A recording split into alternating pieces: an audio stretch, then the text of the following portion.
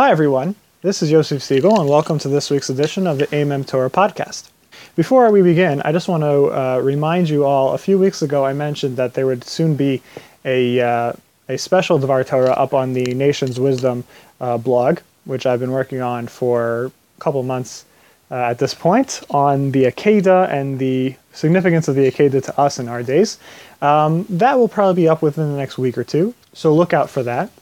If you're on our email list, you should be getting a link into your inbox when it comes. If not, please continue to check out the Nation's Wisdom blog. Please sign up for our email list and check out all our other stuff as well. So this week's Parsha is Parshas Vayechi, which is really the end of an era of the Avos and the Shvatim. And Yaakov in this week's Parsha prepares his sons for his death, which is not just about him dying, it's about the end of this era, the fact that the Golus that was prophesized to Abraham, that Hashem told Abraham that his children would be in Golus, that Golus is about to begin.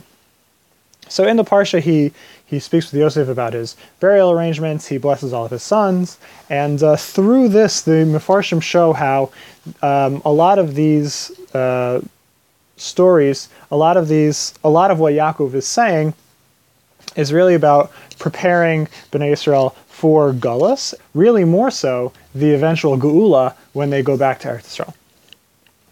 So the Dvar Torah I would like to talk about is about the burial arrangements he makes with Yosef. If we look in Perek Mem Zayin, Pasuk Chavtes, which is the second Pasuk in the Parsha, Yaakov says to Yosef, at the end of the pasuk, "Al na tikbareinu b'Mitzrayim." Please do not bury me in Egypt.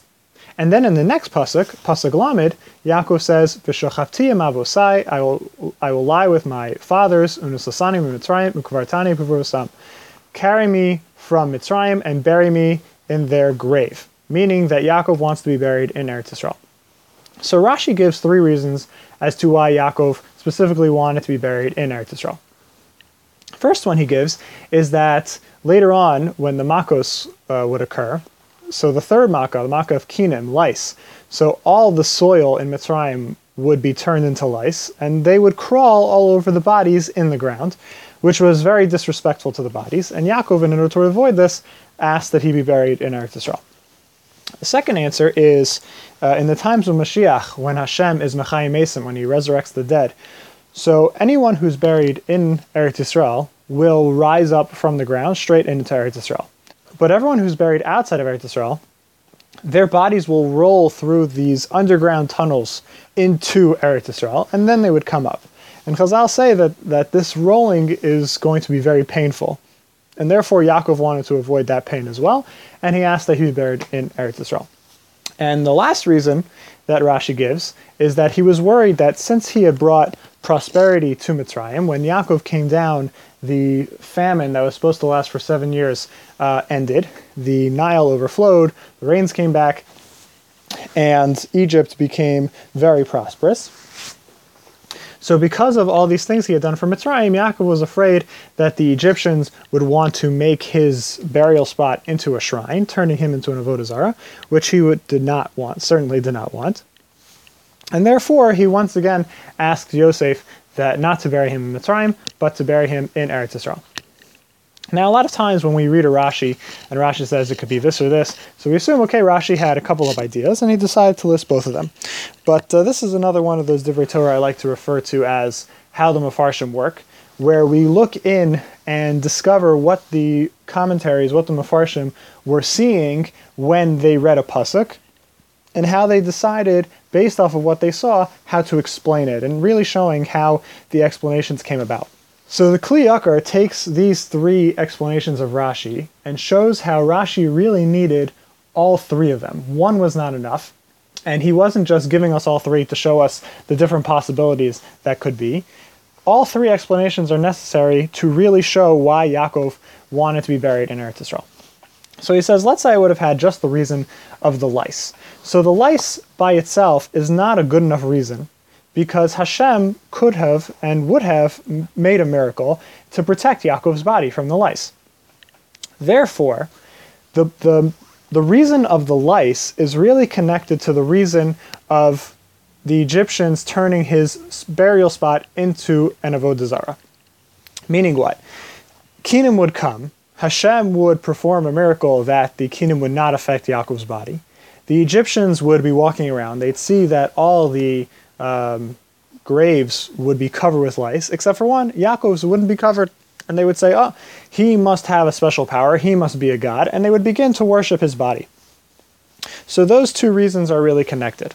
However, those two reasons are not good enough either, because as we read in Pasuk Lamed, Yaakov specifically asks that he be buried in Eretz Yisrael, not just outside of Egypt. If it was just about avoiding the lice and avoiding being turned into an avodah zarah, then Yaakov could have just said, don't bury me in Mitzrayim. So that's why Rashi brings the second answer of rolling through the tunnels. That Yaakov wanted to avoid the pain that would occur during Tchias HaMesim if he was buried outside of Eretz Yisrael. And therefore, not only does he say, I don't want to be buried in Mitzrayim, he says specifically that I want to be buried in Eretz Yisrael as to avoid that. So once again, we see the thought process, the chachma, the wisdom that went in to every explanation that the Mefarshim give us. And hopefully it gives us a better appreciation whenever we read a commentary and make it more meaningful to each of us. Thank you very much, everyone, for listening. Please don't forget to sign up for our email newsletter.